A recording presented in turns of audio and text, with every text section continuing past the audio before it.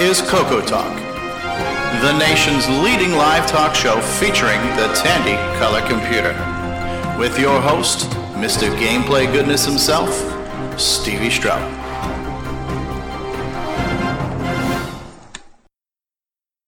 All right, everybody, we are live, and this is now, we have to add a number to this because the first time we did it, it was just guys talking Coco, but now this is officially Coco Chat number 2, the second chat of Coco related stuff in only 2 weeks time.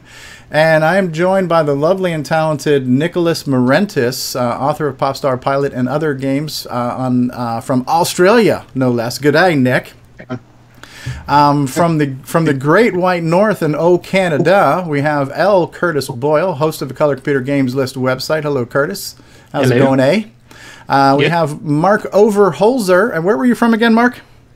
Oregon. Oregon. Okay, we won't hold that against you.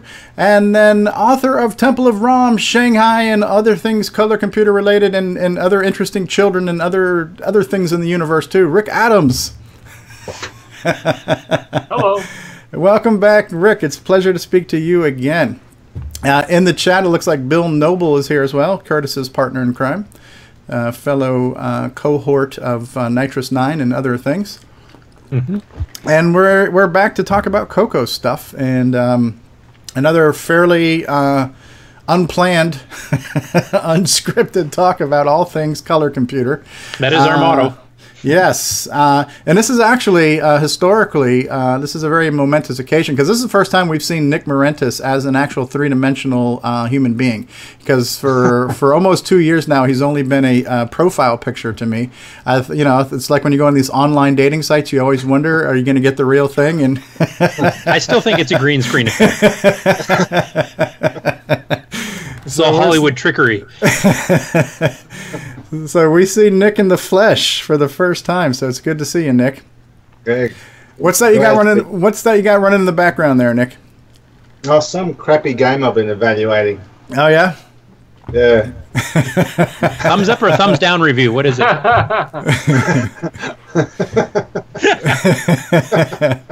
Well, he's on the bottom of the world, so he'd actually have to give it thumbs up for it to be a thumbs down for us. Good point. Good point. Oh, man. Well, Rick, we were just talking about this right before we went live, but you are going to be giving a keynote presentation for us at Coco Fest. And I don't want you to give away anything that you're talking about, but you were talking about that you had done this at Rainbow Fest, which is also, a pretty cool thing, a nice feather to have in your cap to be a keynote speaker at Rainbow Fest back in the mega heydays of the Coco. So I'm really looking forward to that, meeting you in person as well. I am counting the days. Yes, it's about a month from now. A little less, but yeah. Yeah. So that's going to be awesome. I'm going to pull up that schedule again. I think I have the Coco. I think I have the Glenside website here. Let me pull this up real quick, and I'm going to go over to Coco Fest. All right, is it Coco Fest? Is my mouse working? And then we're going to go to events, right? And let's see when your event is scheduled. So your event is scheduled for Saturday morning at 10 a.m. You are basically going to be the kickoff to Coco Fest. No pressure. No pressure. Yep. No pressure at all. Right? The entire fest rests on your shoulders. Don't screw it up. And we expect you to code a game live at the talk too. So. Oh, I wish. Oh man. That would be fabulous. So yeah, we definitely look forward to that. I'm just looking forward to being at the fest again this year. For me, last year was my first time. It was very overwhelming. You kind of, and then one of the questions came up. I forgot if it came up on the Coco Crew podcast or if it came up on the Facebook group, but somebody was saying, why should I go? And everybody kind of chimed in, right? And so, for me, it was my first fest, and there was so much to take in. But the reality is that there's something there for anybody. If you like the color computer even a little bit, there'll be something for you. If you like the color computer a lot, there's a lot for you there. The thing that I really want to try to focus on this year is to absorb more of the exhibitor area, because it was almost like last minute thing. Oh, it's it's Saturday night. It's 11:35. I've got 20 minutes to run around and look at everything real quick. So I want to try to spend much more time soaking in all the projects and all the people going on there. So that's kind of my plan, is to spend more time in the exhibitor area and maybe get some little handheld camera interviews of everybody's projects too, as well as the live streams. I'm going to be doing that too. I kind of want to take a survey of what is going on in there, because I have not been to any of these particular, this brand of CocoFest. So I'm showing up and I'm going to find out what's there. There you go. There you go. It looks like Paco's out there in the call. So let's try to get him in, David Ladd. David, call me on Skype. What I forgot his Skype name. I don't know if he's in Skype as Drencor, or if he's in Skype as Paco. I forget one of his alternate personalities. Drencor, it looks like. Yeah, call in and we'll get you on the call. I'm trying to add him and I can't find him right now. I can't multitask my Skype right now. Add people to this call. Not on this call. Okay, now it says he's calling in, but I don't see it. I see it on my phone. I don't see it coming in on my thing. But it says Drencor. How do I do this? Help me out here. Somebody quick. Add people to this call. If I type in Drencor. Here we go. Here's Drencor. I'm going to try to add you, Drencor. Drencor, add to call. Call is in a separate window. Call failed. I don't know what's going on here. Do I have too many people? Do I have too many people in my call? Here we go. He's coming in. We got him. We're back. All right, there we go. Don't mind me while I multitask miserably. So Curtis, are you familiar with whether or not you're going to be able to make it? Because before it was kind of like up in the air. Hello, I am going to be able to make it. You are going to be booking the hotel either later tonight or tomorrow. Excellent. So we've got Curtis Boyle confirmed, and you're going to bring at least one guitar. Yep. So we will have a Saturday night jam. Mm-hmm. Which will be good. Are you with us now, David? Hopefully there's more than just the two of us. Yes, I'm here. All right, David Ladd has joined us. Due to no. Okay, so Curtis. Oh, no, that's Hugo. I have echo now. I would have echo. David, are you wearing your loopback headphones? I'm on a Bluetooth headset. I'm kind of not home at the moment. Okay, yeah, because now I'm hearing echo now that you've joined the call. Let me turn down the volume some more. All right, gotcha. So Hugo said it would be nice to join you in the live chat, but maybe later. Okay, Hugo, you're with us in spirit. Nick, you're not going to be able to make CocoFest this year, are you? I can confirm that I can't make it. Okay. Is there anything you are working on that you're able to share with us, or any ideas that you have for future projects? Well, I am working on various ideas. I haven't finalized anything yet. Been experimenting with different graphics, experimenting with different sound routines, and just basically putting together a few... we just lost video? No. Been experimenting with a few routines to try create a new game with some new features and eye candy and all stuff, but nothing actually confirmed as yet. Okay. Nothing announced. When I've solidified my ideas, I'll probably make an announcement or put up a blog page. Okay. Whatever. Okay.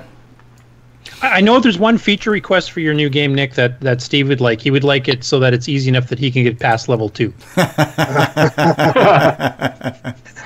Yeah, we need the we need a child option on that thing. So I'm curious to know how many people or how far most people have gotten on the game. I haven't heard too much feedback yet, so yeah, it'd be good to hear what people think, if it's too hard or too easy. I mean, I find it easy actually, but there's that video I put up that shows a fly through from Zone 1 up to Zone 4, and I hadn't played the game for about 2 months, and that was my first recording, and I got through straight to Zone 4, and just fell apart before entering Zone 5. So for me, it's quite easy. So right. I'd be curious to hear what other people say. Well, I noticed you've got the Wyco controller in the background there. I've got one of those too. Yeah. One of the things I'm going to buy at the fest is I'm going to buy Neil Blanchard's Sega gamepad adapter, and then I'm going to try playing it on a digital stick and a nice 80s controller. Well, if I played on a deluxe Tandy joystick or anything other than that Wyco, I don't get past level 2 either. Okay, well there I don't know why you it. guys have such a problem with that. Yeah, well, Curtis, on the other hand, he plays it. He's a master. Yeah. My next challenge is to play with the old black free floating joystick and see if I can do it. Oh, that's you won't get past level 1. Wow. I'll try. You can play Sea Dragon at speed level 7 with that sucker. I think I can probably try. When I made Temple of Rum, that was all we had, and we liked it. And we liked it, right? Right. Yeah. I was actually going to ask you something, Nick, because Curtis and I were having this discussion, and so number one, what roughly, if you feel free to divulge, how many physical units do you think you've sold of Popstar Pilot?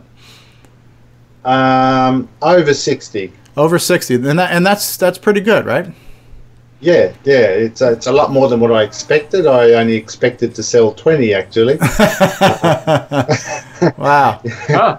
Yeah. Now, the good thing is, of course, having sold that many, it gives me the encouragement to go ahead and do another one. It was very much a test of the market, I guess. Wow.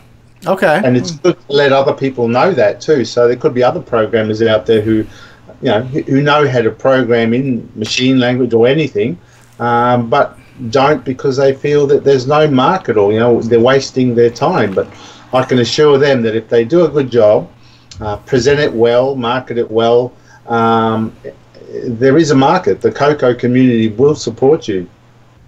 Do we know what the sales are like on John Linville's and John Strong's? Because they also published some games last year too. I'm just kind of curious how they compare. Yeah, we should have asked him when we had him on last time.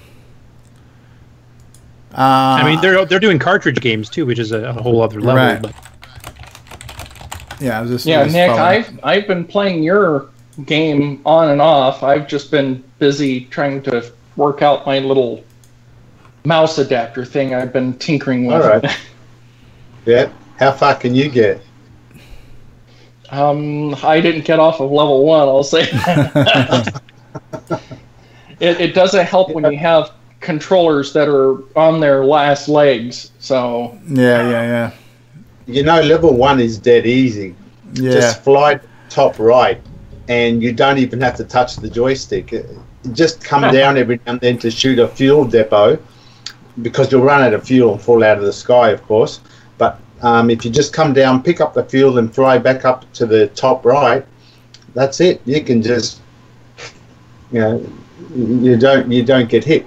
So Zone 1 is really very much a beginners or for kids. Zone 2, on the other hand, that's the hardest zone of all 5 of them actually. So if you can get through Zone 2, you shouldn't be too hard to get through the rest later on. Bill Noble's in the chat. Bill Noble says he still hasn't beaten it yet. Hey, Bill, do you want us to bring you into the Skype call? Let us know. We can definitely bring you in, or you can just call one of us and we can add you to the call. So is like the 60 units, is that, I mean, to me that seems, and it's an incredible game, but that just seems like a small number compared to the size of our community. There's like 1,400 people. I granted, everybody's not a gamer, and those who like games are not all going to like them enough to buy them. But you feel like that's a decent measuring stick for the size of our community? Yeah. Oh, really? Okay. So that's hard. It's hard for me to gauge. There may be more Coco users out there, but active users, though, I wouldn't say there's much more than 100. You look at Facebook or the what do you call it, the news groups channel, and how many you count up how many people are actually active there, and you'll be flat strapped trying to find 100. Okay. I think you'd find 100, more than 100, but we've got that divided community. We've got the RS-DOS game playing side, and then we've got the hardcore OS9 side that don't touch games. And I think the markets are almost exclusive. you do have that. Having said that, I have sold to quite a few people who are OS 9ers, who probably never play games, but they just support the efforts of another Coco user. So that's good as well. You know, I'm surprised. I look at some of the sales I made. I said, why is he buying it? But you know, that's good. That's a healthy community, and it helps that I kept the game fairly low cost, of course, as well. I didn't want to charge any, more than $25 US. I thought that's a cut-off. So it was good there. But yeah, a lot of the users do support a person who does put the effort in, which is good. We'll return after these announcements. Some people have big plans after school. You know what Elliot's going to do? Jeff, too. Elliot's at work on a book report using Scripted on Radio Shack's Color Computer 3. It hooks up to his TV. And Jeff's at his Radio Shack Color Computer 3 playing the newest football game. But wait, what's Elliot doing playing New Super Pitfall? And Jeff's having a blast with a new math tutor. You never know what you might try with more than 100 programs for fun and learning. Radio Shack's Color Computer 3 comes with everything you see here. Other items each sold separately. Only at Radio Shack. Hello, my name is Grant Leedy, and I watch the Original Gamer, Stevie Stroh. Hey guys, Original Gamer Stevie Stroh here, and if you're listening to Coco Talk, chances are you're interested in the Color Computer. If you'd like to find out more about the Color Computer, then visit my Coco links page at imacoconut.com. There you will find communities, podcasts, YouTube channels, project sites, blog sites, hardware, software, buy, sell, trade, you name it. So for all things Color Computer, visit imacoconut.com. That's imacoconut.com, and tell them the Original Gamer Stevie Stroh sent you. Well, that leads me to my next thought. What do you ever think about porting that game to a broader audience, like where it can run on a Windows platform or a mobile platform or web-based platform where more people could enjoy it? Does that interest you at all? No, I steer away from the dark side. I'm not knowledgeable enough about PC architecture and mobile phone architecture. I don't know how to program in C for starters. Everyone says I'm a great programmer, but I really don't know a lot. Modesty. All I know is Coco. Okay. Anybody else have any thoughts on that, about taking like a Coco game and making it more broad appeal to where, people can play it on a modern computer? It has been done before. Dale Lear did his double back port, and then he still told us he barely had sold any. Mind you, that's an iOS, and it's such a crowded market. It's hard for it to stick out against all the other games out there. But yeah. Well, that's another point as well. I mean, Popstar Pilot might be a great game on the color computer. Oh, guys. Hey, Bill's here. Hey, Bill. Hey, Bill. Hello. The party gets bigger. Be interesting to see how many videos you can have online before everything starts to slow down. Yeah, today's challenge is to break the internet. Trying to do video now. Okay, so somebody in the chat right now says, Tandy, the main problem is that while there are a lot of people with fond memories of the old systems, there are far fewer whose interest extends to buying a product or getting involved in a project. Oh, wow, Drencor is live on the camera even. What's going on, David Ladd? Well, it's because, like I said, I'm not home, so therefore I don't have to worry about what's behind me. Wow, this is great. The party gets bigger. But as far as the to other platforms, one of the things that I've seen some of the, like for Steam, some of the old games and some of the cross-platform games that they've been doing, they've been, like the old Sega games, they've been using an emulator that they just bundle the game right into, or DOSBox for the really old games. So there's always those options too. Yeah, I think Steve and I discussed that before, bundling it with VCC if you got permission, or MAME or something like that. But that adds a level of complexity that some people, MAME in particular can be a little bit of a bugger to set up properly. Right. I have noticed that. And the ROM distribution is the biggest problem. How do you legally distribute Microsoft copyrighted ROMs? which you'd need to boot it up.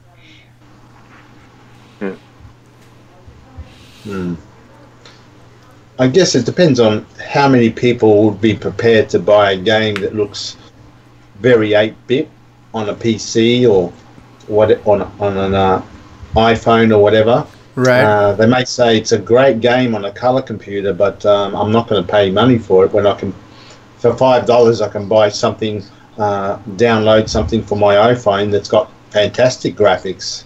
They may not view a product like Popstar Pilot as something they would be prepared to buy. It's I don't think it's probably worth the effort to learn how to program an iPhone or a PC just to create that same game. The time required to learn it, the rewards at the end are really pretty minimal. Okay.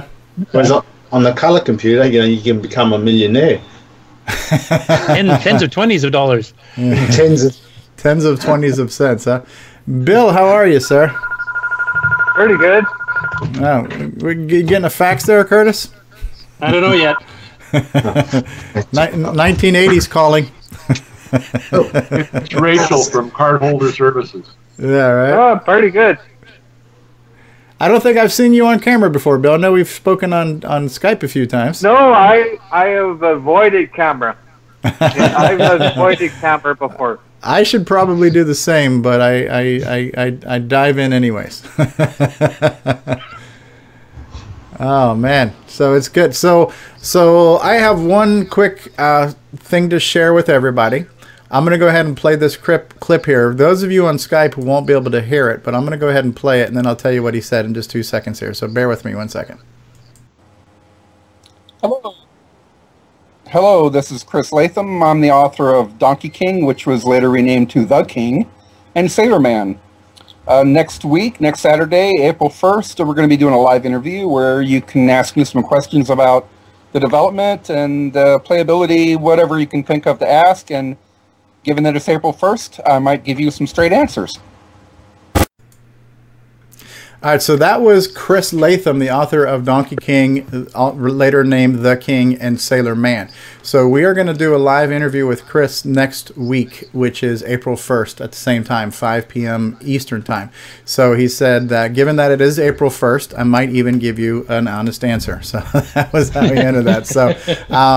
So that's another thing. So, one of the things, I've mentioned this a million times, I'm going to sound like a babbling baby, but when I started doing my color computer videos, I never imagined I would meet people. When my first video was actually explaining what a color computer was, because I didn't think anybody in the world would even know what this was. So I created like a little 25-minute history of the color computer, like PowerPoint presentation saying, by the way, there was this computer and I had it when I was a kid, and here's some pictures I found on the internet, what it used to look like, And so I did that, and I started playing these games, and then I started meeting people, and then, I think the first people I did an informal interview with was actually Nick and John Strong. When we were doing like a live gaming marathon, they came in and they just started talking to us, and so that was kind of like an unplanned, unscheduled interview. And then, of course, Rick Adams, who's with us now, was he's my first big celebrity I ever got to interview that I actually did on purpose.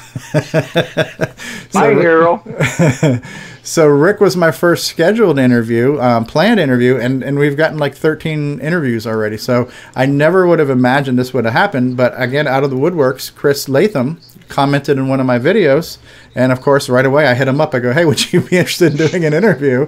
And so we've just kind of been playing email tag and stuff, and I got that nailed down. We did a Skype test today. So next weekend, we're going to talk about Donkey King and Sailor Man, arguably two of the best color computer 1 and 2 games ever made, next to Temple of Ram, of course, and Double Back. So and Shanghai, but that's color computer 3. So that's kind of cool. I'm looking forward to that as well. So if any of you are available if you want to co-host and ask questions as well, I'd love to have you along for the ride. I shall be joining you on that one. Except Curtis, of course. So we're going to build a wall around Canada. Okay, I'll take my pay cut. So, Bill, you going to make it to Cocoa Fest? Unfortunately not. Okay. We'll bring you along in spirit. Yeah. I wish I would be able. No, I wish I would be able to go there because I just got too much to go on right now with work. Yeah. Yeah, I didn't think I was going to make it this year. I didn't think I'd make it this year. I'm glad I'm definitely able to make it this year. Yeah, it was touch and go for me for a while too here, but we actually the same thing as Bill. Whether there was too much work going on, but it's actually a whole bunch of stuff got completed as of yesterday and this morning. So I'm caught up enough. I think I have the free time to do it. So excellent. So Nick, when you made Popstar Pilot, I know you weren't working on it nonstop, but that was a period of a couple of years before you finished, right? It took about 3 years, but in that time I did do a few other projects as well, which sidetracked it. Mm-hmm. Did the high-res place with John Kowalski. One other project as well, I've forgotten now.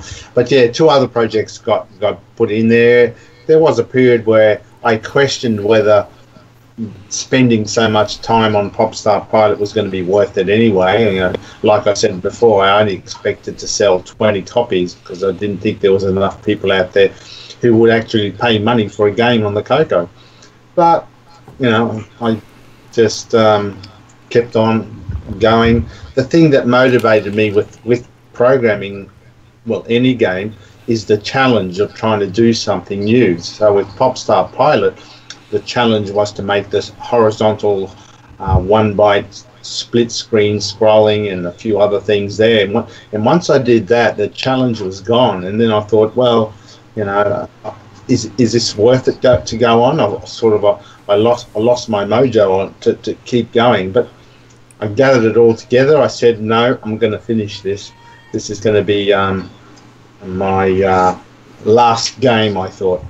But as we saw on with the sales, I don't think it will be your last one, Nick. No, it's not. That's right. So there will be another one. Okay. And I'm still trying to come up with ideas. I've got a lot of ideas, but I'm also, like I said before, it's always the challenge of the project. What's the challenge to do this game, for example? It wouldn't excite me to do a playing game like a Space Invaders. What am I going to do with? I've already done a Space Invaders, but unless there was something particularly challenging about that Space Invaders game that I wanted to achieve, it doesn't excite me. It doesn't motivate me to keep to go ahead and do it. I think I have found something that will challenge me on the next project. So I'm still doing various tests and evaluations to see if I can pull it off. So hopefully, watch this space. I'll be able to announce something. Hopefully, I'll be able to announce something before the Coco Fest anyway. Excellent. So what do you think? I know it's hard to say exactly, but what do you think your development timeline would be on that? Do you think it would be like if you started and you had a schedule, you'd crank it out in roughly a year's time, or? Well, it's possible to do it in a year. It also depends on life events, I suppose, and me just focusing on that one project rather than letting myself get diverted to something else halfway through. So as far as I know, I don't have anything else planned, so I'll just concentrate on the next project and hopefully look at getting it out by Christmas. Christmas is a good time to release Popstar Pilot, I found. Yeah. I guess a lot of people thought that let's buy a Coco product for themselves for Christmas. I mean, when was the last time people were able to do that? So it's sort of, from a marketing point of view, it was probably pretty good. So can Steve and I grovel at your feet and ask to be beta testers on the new one too? I would like to be that too. Well, I will have a blog anyway to let people know what the progress is and all that, and they're welcome to feedback on it. I generally try not to give out copies of my game during the development cycle. I mean, some people throw out version 1, 2, 3, or 0.1, 0.2, 0.3, and before you know it, you've got 100 copies sitting out there. For starters, for a lot of people who are not gamers, they're going to say, well, I don't think I'll buy it because I've already essentially got the game. So in a way, you've got to sort of hold it back and release a finished product. That's exactly it, Nick.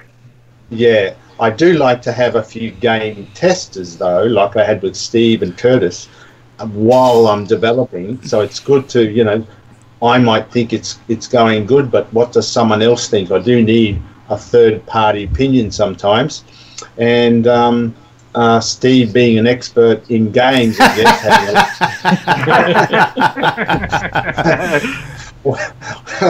I'm an expert. Steve and Curtis are the best persons to actually do that.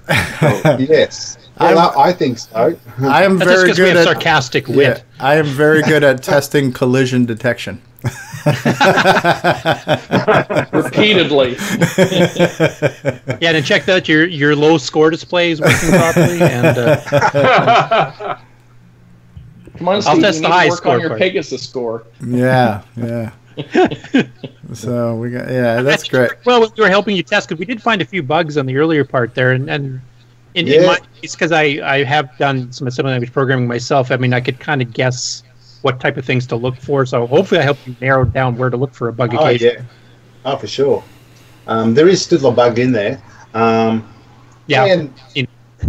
I think I finally found out why or how it does it, but it's too late now. It's been released. Isn't that technically known as an undocumented feature? Well, yeah. Actually, there's an Easter egg or something. There is another bug, you could say, which I do call an undocumented feature because it's a fun one to do if you can find it. Okay. So that's part of the fun, finding the bugs. Yeah. Luckily, none of the bugs actually stop the game. I mean, you can still play the game fine. It's just a few odd things, which, you know, it's fun to see anyway, so I leave it in. Yeah, there's a graphical glitch where you can sometimes pick up part of the terrain and still keep going and that kind of thing. But well, actually, I'll explain this because anyone else who's watching can also try it on their copies. When your plane cannot fly through an explosion, you know, that's part of the collision detection, and it makes sense, you know. Obviously, if you crash into the ground, you'll explode. If you shoot something pretty well point blank right up against your propeller, you flying through the explosion will die as well because you're hit by the debris. That makes sense. But what I had to do was I didn't like that. I thought it was making it a bit too fiddly. So I decided I wanted to make it so you could fly through the debris. I thought it just looked good.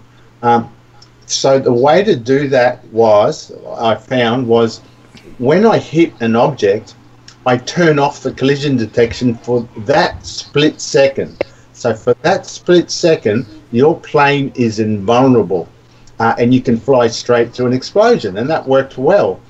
But if you run into the ground, trying to think how it was done exactly, but if you run into the ground, you do have a degree where you are invulnerable as well, and you can actually dig into the ground a bit before you blow up. You will blow up eventually because the ground keeps going, so when the collision detection is turned back on, you die then. But it's a good little effect. You just drive into the ground and drill into the ground. You lose a ship though. Actually, you don't always.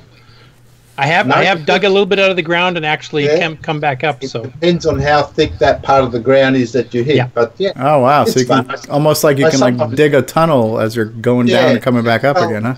Not quite a tunnel, but you can take a chip out of the ground. And sometimes I play it and try to do just that. So I'll have to try that now. We'll return after these messages.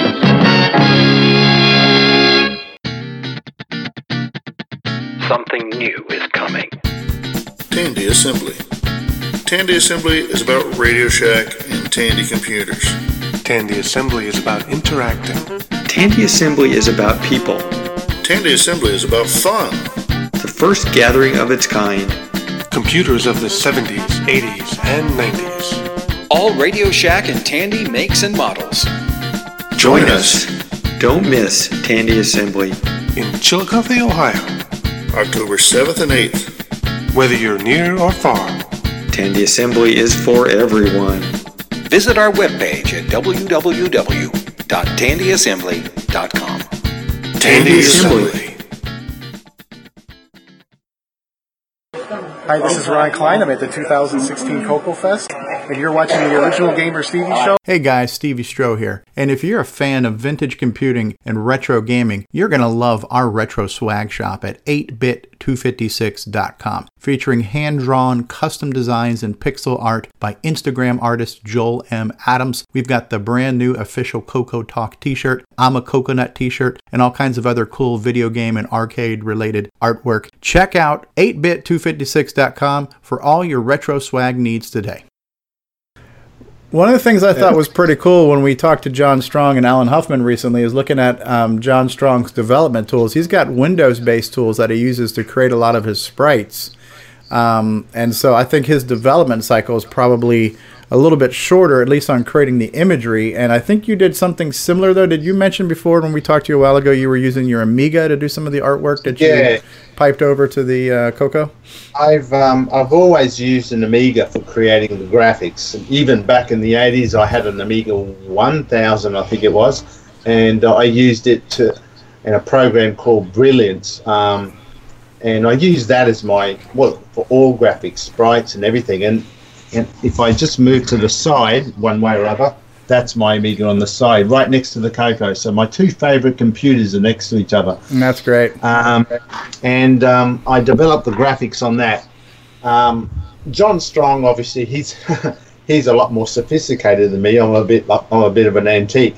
And I use the old tools. He's got something that's a bit more advanced, and it probably could put together the graphics and stuff a lot quicker. Certainly, I think he can test the animation of a sprite as well, whereas I can't.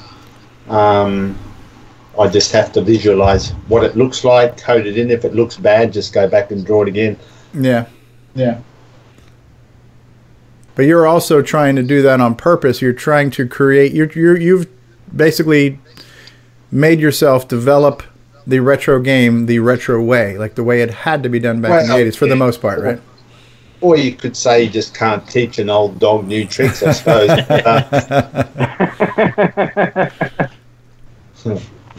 Nick, you are old school.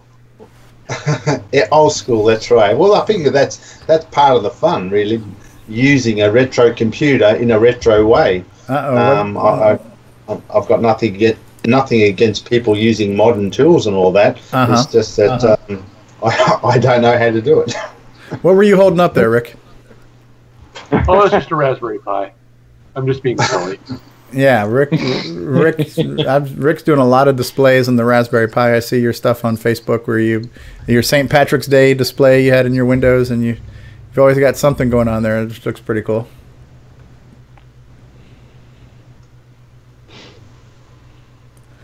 Now, last week when we did this call, I mentioned that we were working on this, but we're waiting for it to be done, and that is also now done as well. But Rick's son, Joel, drew the color computer cartoon guy from the basic manual. And we now also have that available as an image that can go on a t-shirt or a coffee mug, and I plan on having some of those at Coco Fest. Matter of fact, I'm going to try to find a different company that makes mugs that will do an image on both sides, because we have the one thing that Joel drew, which is the Coco 3, and I'm thinking if I can find a company that can do two-sided mugs, we'll have Coco 3 on one side and we'll have the Coco cartoon on the other, and that'll be a truly exclusive mug that I'll only get like 10 or so made for just the fest if anybody wants to buy them there. But that is a beautiful piece of artwork that Joel did as well. Very talented son of yours there, Rick.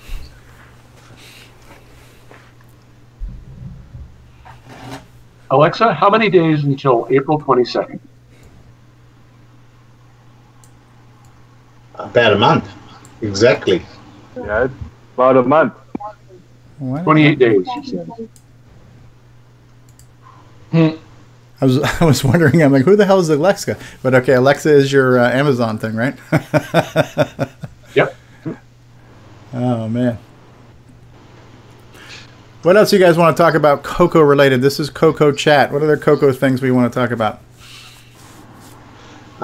One thing actually I probably should put on the Facebook, going back to trying to decide what my next game would be, is what sort of game do people want to see? I mean, I know what I want to see, but when I program something, I don't just do it for what I want to see. I mean, at the end of the day, it has to be something that's marketable. So really, I have to know, I guess, what other people want to see.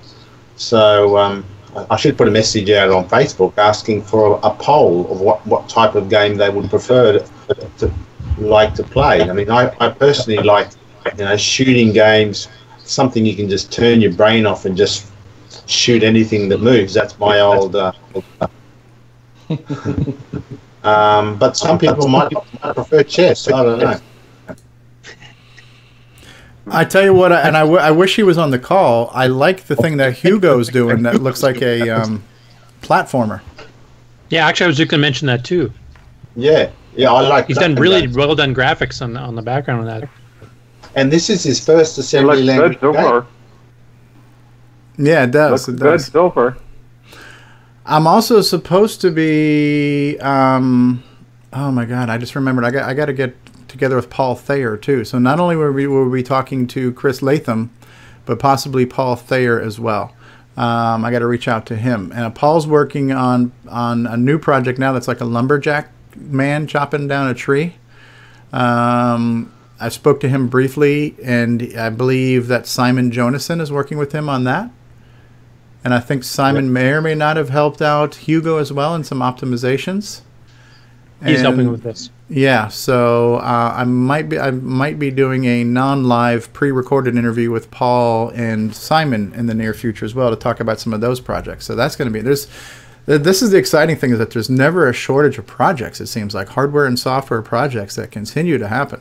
It makes me feel insignificant next to the powers of the Force. Steve, do you know if Lee Patterson and Simon are still working on Bouncy Ball 2? You know, when I talked to Simon the other day, he says he hadn't spoken to Lee in a while about that. And when you look at Lee on Facebook, it looks like he's hiking just about every day somewhere. So I don't know if Lee's been on a sabbatical, but I think Simon was going to reach out to him and find out. So I don't know the answer to that question. I'll give you something here. Roger Taylor's actually got a good thing going now because his Coco on a Chip is actually moving to SDHC, which will be compatible with the SDC. Oh, the Coco SDC card? You'll be able to use the same... It's going to use the same scheme, apparently. Okay. Well, that would be good, because I mean the fragmentation we're getting with all these different Coco on a Chip style projects has been getting to be a bit of a problem. Plus, there's how many people developing different sound cards and everything else. So it'd be nice to get something where you can have something that universally works. And if that works with the Coco SDC and on Rogers, that's a good plus. Oh yeah, Rogers chip right now is actually doing pretty good. Like I've got it running for probably 3 weeks now, and no problems. No incompatibilities or anything? Not that I found so far. I've seen you doing a lot of OS 9 stuff on there. I don't watch it every day, but I do check on the Coco on a Chip group, and I see you got a lot of OS 9. Steve. Yeah. That is true, Steve. Very cool. Curtis, are we allowed to talk about your OS 9 project? No, because I'm just going to start getting back into it tomorrow after a 3-month sabbatical thanks to work, and I don't even remember where the heck I left off. So I won't make any announcements about that until I get it back into the flow of things and see how far I can get by the fest. Because that's something we'd be good to see. Some OS 9 games. Yeah. David, are you confirmed for Coco Fest? Yes. I'm still planning on driving out. So okay. So David will be there. Very good. And would we know if Alan's going to make it yet or not? Is he still working on that? That Alan I have Huffman? no idea. Okay. I did see on the Facebook group that Alan DeCock might be making it out, so that'll be 2 of the original Nitrous 9 team out with me and him, if he does make it. Okay, there you go. It's Mad Zach, the Flaming Potato. Okay. Hello, Mad Zach. Mad Zach has just joined the live chat. Yeah, it's going to be great. It's going to be great to see some somewhat familiar faces and new faces. There were a lot of faces there last year. I don't remember the turnout. I think there was around 80 people at Coco Fest last year. Almost one for every copy of Popstar Pilot in the world.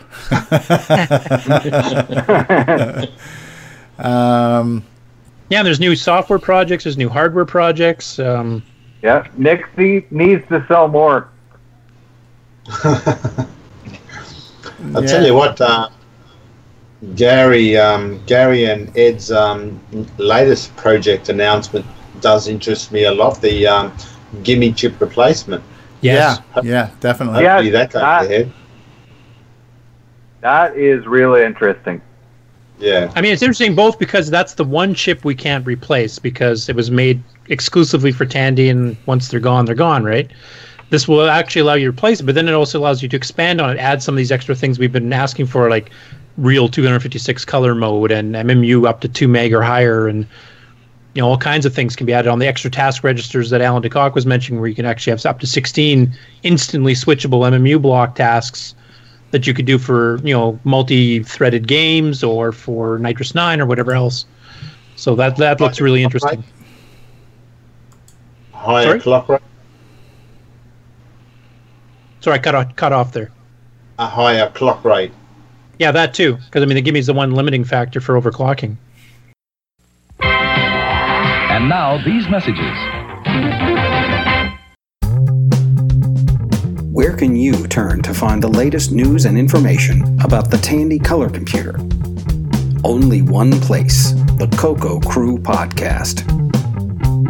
Join Neil Blanchard and John Linville each month as they scan the internet and social media for the latest stories about the Tandy color computer, compatibles, and other 6809-based computers. It's the Coco Crew Podcast. Visit www.cococrew.org and begin listening today.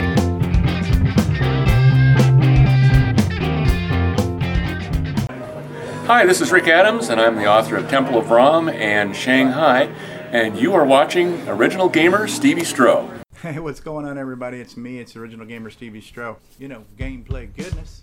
To get your very own Gameplay Goodness DVDs featuring color computer games played by the original gamer Stevie Stroh, visit 8bit256.com and grab yourself a Coco Gaming DVD today. That's 8bit256.com for all of your Gameplay Goodness needs.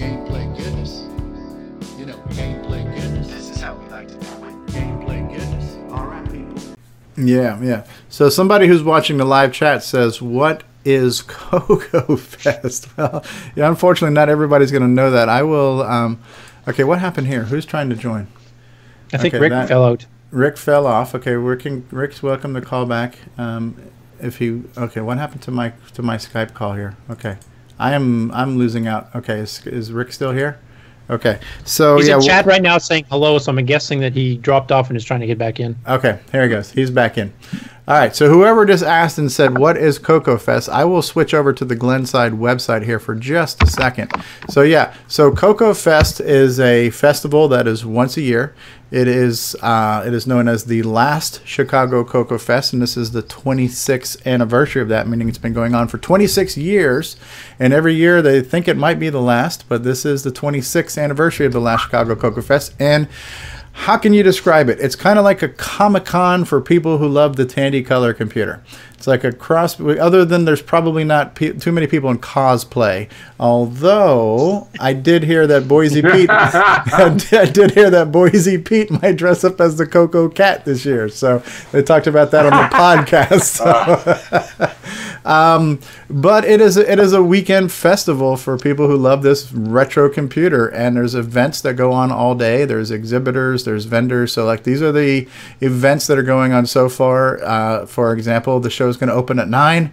Rick Adams, who's on the call, is going to be our keynote speaker at 10 a.m. Rick Adams, who developed Temple of Wrong in Shanghai, as well as many other contributions to Color Computer. John Linville is going to talk about a sound chip that he's working on at 10:45. At 11:30, we have Evan Wright's going to talk about authoring tools to get adventure games sent over to the Color Computer. We will have lunch. We will have John Strong's going to talk about development tools. Then we're going to have, what is his name here? Kirkwood Reitveld is going to talk about his website, Vintages, the New World in the TR-SATI Color Computer. Boise Pete at 2:30 is going to give a talk about mining the rainbow. And the way John explained this last week is, I guess it's kind of a computer learning project where software is going to analyze the metadata from all of the online rainbow magazines and give us statistics. But that should be kind of interesting. The big question on that one, though, is he going to be wearing the Coco Cat suit during that lecture? That's we'll have to wait and see, right? And then a formal awards ceremony. The auction is great. So the auction is great on many levels, right? So if you want to find the deal of a century, if you want to find, like a penny stock version of eBay, and you want a deal, it's great for that. It's great for the entertainment value of watching everybody kind of, fight and haggle over the stuff and the bidding wars that happen. That's fun. We're going to have an on-site dinner Saturday. We're going to have a trivia contest. Alan Huffman, hoping that he can attend, will be doing a presentation on optimizing BASIC. We're going to have a chit-chat and hangout time, as well as a musical jam, so there'll be a quiet room to sit and talk, and there will be possibly some musical stuff going on. And that's Saturday. Sunday, we're going to have the opening. Both days will start off with the American National Anthem and the Canadian National Anthem on Sunday, and then we're going to have John Strong. John Strong will be showing off his some of his hardware projects. Then we'll have Brett Gordon's going to talk about Fusix, which is a Unix-based operating system on the Coco. We will have Brendan Donahue talking about his Coco VGA project. We will have at noon is lunch. Glenside's going to have a meeting, another auction on Sunday, and then things will wrap up on Sunday. So that's kind of what's going on at Coco Fest, and this happens once a year. And so we're just kind of talking about all things color computer related as we work our way up to that. Cool stuff. What else? What else we want to talk about, guys? You're right. Okay, so do whatever you want. That'd be fun. Okay. All right. I'm back. You're back. All right. I just gave somebody the quick answer on what is Coco Fest.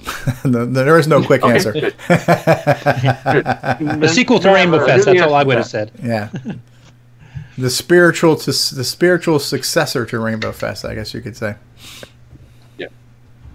Yeah, Ricky, did you make it to any more than just the one you were the keynote speaker, or is that the only Rainbow Fest you went to? I made it to two, at least 2 Rainbow Fests, maybe 3, no more than that. Okay. I don't remember exactly. I probably was a speaker every time I went. So I suppose you could look at the Rainbow Fest programs and kind of count that out. But I'm saying 2 to 3. And I'm not hearing any audio anymore. We're here. Can you hear us? Okay, good. Yeah, we're okay. Now I can. All right, we're just in awe of you talking, so we're quiet. Tom from my class is here. Yeah. Hey, Tom, how are you? Tar589 is here. So let me ask you, Rick, when you spoke at the Rainbow Fest back in the day, what were the attendances like? How many people came to the original Rainbow Fest? Well, I don't know about the original Rainbow Fest, but the one that I spoke at, I would say there was, what do you think, 300, 400 people in the room? Yeah, the actual breakfast that you actually spoke at was probably 300 to 500, somewhere around there. Wow. Yeah. And how many people used to come to Rainbow Fest? Like, what were some of those numbers estimated?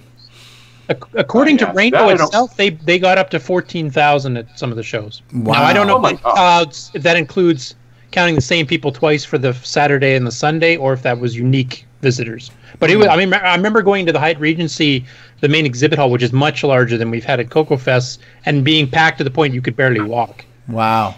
And then there's seminars going on in other rooms that also had 100, 200 people sitting in them, multiple ones at the same time too. So, sorry, go ahead. Yeah. Right. So I have some news if you want to hear it. Yes, please. So I just a couple of days ago, I made another attempt at going into the Precambrian layer of my basement excavation, and trying to find my lost game, and I cannot find it. So I'm running out of places to look, unfortunately. But I did find some things.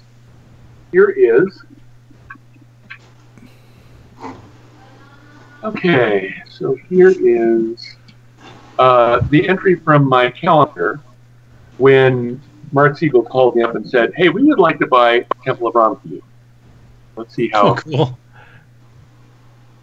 See if I can make it. It's the 23rd. June 23rd, looks like. Radio Shack wants my... Radio Shack wants my game! Exclamation point. Yay! Yes, I was very excited.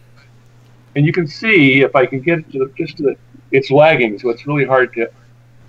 You can see day 24 equals 45%. So I was counting the days. You have to do the math on that. So it was like 27 it says. The day 27 equals 45%. So that was 27 days after I sent it in that they called me. And Dale had told me to expect you're probably going to hear back from them in N days. So it was 45% of the time that Dale told me to expect. So you can do the math on that and figure out how many days he told me to expect that to wait right here. So who knows? So that's kind of fun. And then I have here is a box of discs. A whole bunch of discs. Let's see. So let's read off the labels. Compressed title page. Shanghai backup. Nice. Shanghai security backup.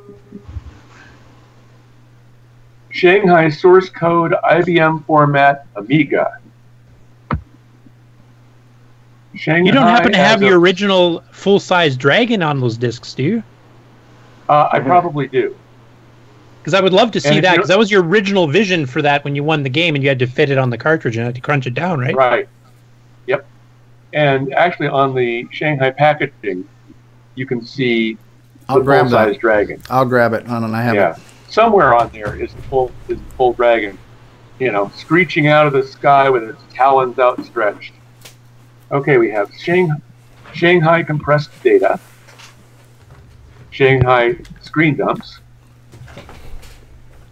Shanghai source emergency.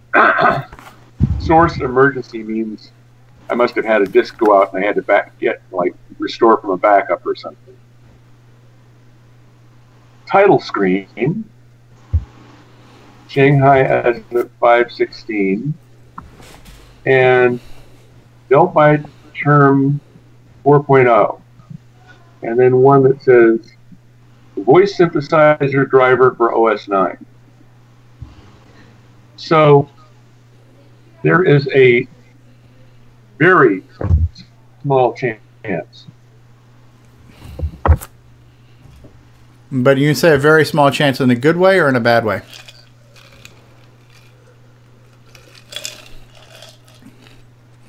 Rick, I think we're losing him again. You still there, Rick? I think we lost Rick, yeah. After these messages, we'll be right back. It's a Radio Shack Merry Christmas. Oh, I remember that Christmas. Dad gave me my first shortwave radio from Radio Shack. What memories. This Christmas, we got our son's Color Computer 3 from Radio Shack. It hooks right up to our TV and was on sale for less than $130. The Color Computer 3 makes learning fun. Jimmy even lets me use it for word processing. when he isn't playing computer games. Lucky I still got my shortwave. Save $70 on the sale-priced Color Computer 3, only at Radio Shack. Hi, I'm Alan Huffman of Subvita Software. I won an award and I have a cool shirt. And you're watching the Original Gamer do old stuff. So Curtis, issues. Curtis, here's the full-size dragon. Can you see it? Actually, if you open it up, or do you have an open copy of the manual, or do you have the manual copy I gave you, the Coco manual? Oh, I'll have to find the manual then. Okay, I'll switch back. Yeah, because the picture he's talking about is on the Coco with the white, fold-out cheaty thing.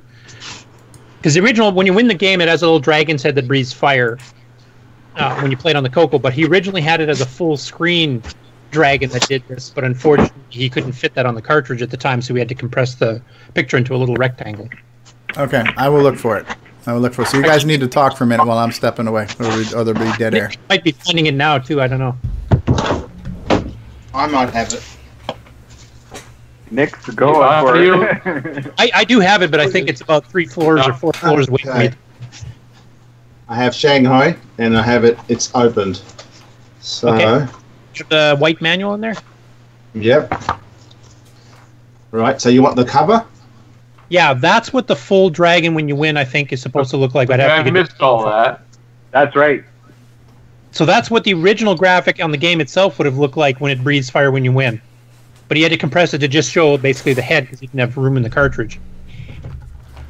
Okay, good. He beat me to it. Yeah, that one. I would have had to keep looking. I tried everything. Nice. It's on the back as well.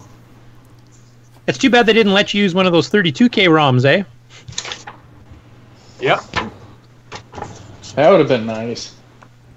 So I know that you were probably put on the spot from this, but I would imagine you're okay with like signing copies of Temple of Rom and Shanghai and stuff if people bring them to the fest, Rick? Right. Because yeah, I am amazed that anybody would want such a thing, but certainly I'll do that. Yeah. I don't think I will certainly sign whatever you want. I don't think I have a Temple of Rom cartridge, but I'm hoping to find one. Maybe Mark Marlette from Cloud9 will have one because he had a ton of cartridges last year. I have, so I was able, after I interviewed you, I ended up finding Shanghai sealed, still shrunk wrap. So I bought a copy on eBay of Shanghai still shrink wrapped. So I will bring that to get your John Hancock on that. And if I can find a Temple of Rom, I will grab one of those as well for the John Hancock. And thanks for reminding me, Steve, because actually I will bring my box to get signed too. I will enjoy playing. I'm hoping to enjoy playing Temple of Rom again. Good. I'll even play against people. try to beat me. That's unfair. That's like playing against Nick on Popstar. Oh, there Nick There's has Temple Rick Adams back in the day. Oh wow, look at that beard, huh? Nice and full. Yeah, so. Oh yeah. That looks more like you were at Rainbow Fest when I remember. Yeah, that would be what I would look like. Yeah. Yeah, Bill, you were at the same table as us at that particular one, weren't you? Yes, I was. I was the what? I remember that Bill exactly. I was what? Bill was at the same Rainbow Fest at the same table as me when we saw your speech. Oh, okay. And I think that's the first year we met Steve Bjork too, if I remember. Yeah, and actually, that was actually the same year that I think I asked Rick about using Shanghai for OS9. Ah. Yeah, because that's right. You ported the original. Right. Now, was that a Tandy sanction? Was that a Tandy sanction port? Did I say I don't care? No. That was not Tandy sanctions whatsoever. That was something totally outside of Tandy. Okay. I saw Rick's source code that I disassembled, and I thought, whoa, this thing could be ported to anything. And I ported it to OS9. Yep. And then Alan did a little bit of mods to allow alternate tile sets and stuff, but the main port was done by Bill. Excellent. Uh-oh, we might have lost Rick again. It sounds like Nick's back there digging. Yeah, I'm going to need to wrap this up pretty soon because I think I've got a house full of hungry people that are waiting on me to stop talking about old stuff. Yeah, well, I gotta go pick up the wife anyways. Yeah. Excellent though. But yeah, this was a fun little Coco talk. And we should probably do this again. This is almost becoming like a regular thing now. I'd like it to be actually. I mean, not everybody can make it every time, but it'd be nice because we were planning on doing that with the Coco. I can't remember what it was called again. Somebody told me last time. The one Steve Bjork was going to host. Right. And it was really nice having that regular thing. You get different people and you get different guests each week.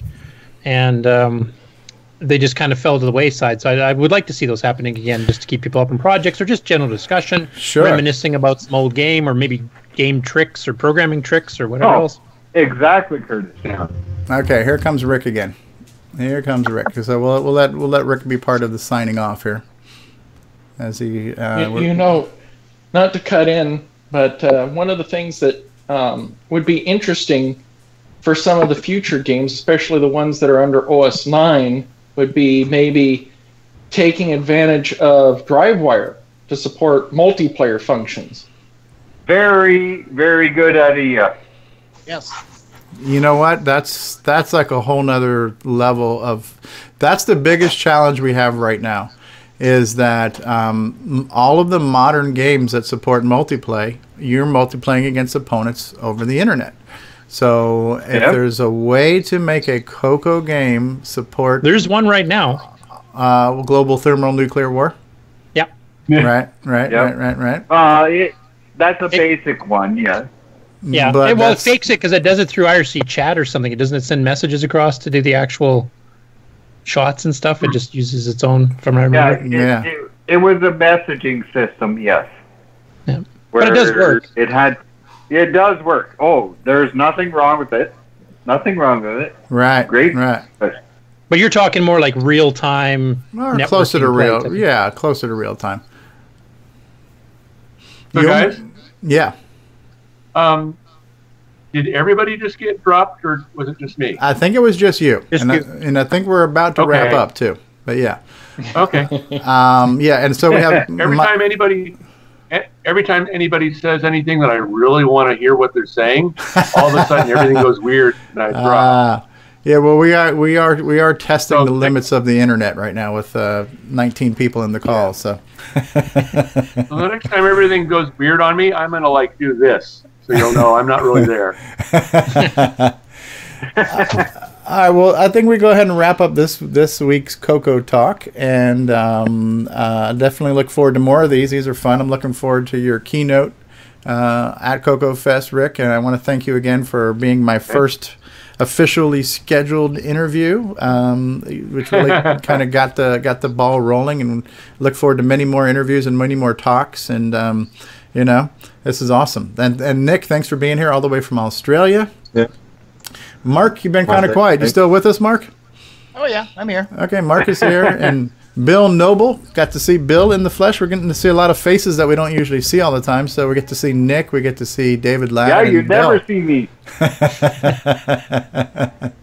So it's good. It's good. All right, guys. Well, we're going to wrap up Coco Talk number 2. Thank you all for being here. Thank you, everybody who joined us live as well. And we'll do this again. Until then, keep on Cocoing, everybody. Peace. Bye. Good night, guys. Bye. Bye. Bye. Hey, I'm John Strong, author of Bomb Squad, and you're watching the original Gamer CV Stro. Hey, this is John Strong. Bleep, bleep, bleep. Blooper time. You're watching the original Gamer CV Stro. Thanks for listening to another episode of Coco Talk. We certainly hope you enjoyed the show. And if you did, why not check us out on the web at cocotalk.live, where you can watch video replays of all of our live episodes, as well as send us feedback and suggestions for the show. We'd certainly love to hear from you. Until next week, I'm the original gamer, Stevie Stro. Keep on Cocoing, Coco forever. Have a Coco day, and bye-bye, everybody. Hey, what's going on, everybody? It's me. It's the original gamer, Stevie Stro. Gameplay goodness. Gameplay goodness. Gameplay goodness. All right, people. gameplay goodness. Thank you so much. You know, There's my shark down there. There's Maggie. You know, gameplay goodness. Just do it. Gameplay goodness. Yeah. Just do it. Gameplay goodness. Are you ready for this? You know, gameplay goodness. Yeah. You know, gameplay goodness. You know, gameplay goodness. This is how we like to do it. Gameplay goodness. All right. You know, gameplay goodness. Skadoosh. You know, gameplay. Now he's shooting at me. You know, gameplay goodness. You know, gameplay goodness. Drop it low. Gameplay goodness. All right, people. Gameplay goodness. To the flow. Gameplay goodness. Yeah. You know, gameplay goodness. Yeah. That's great.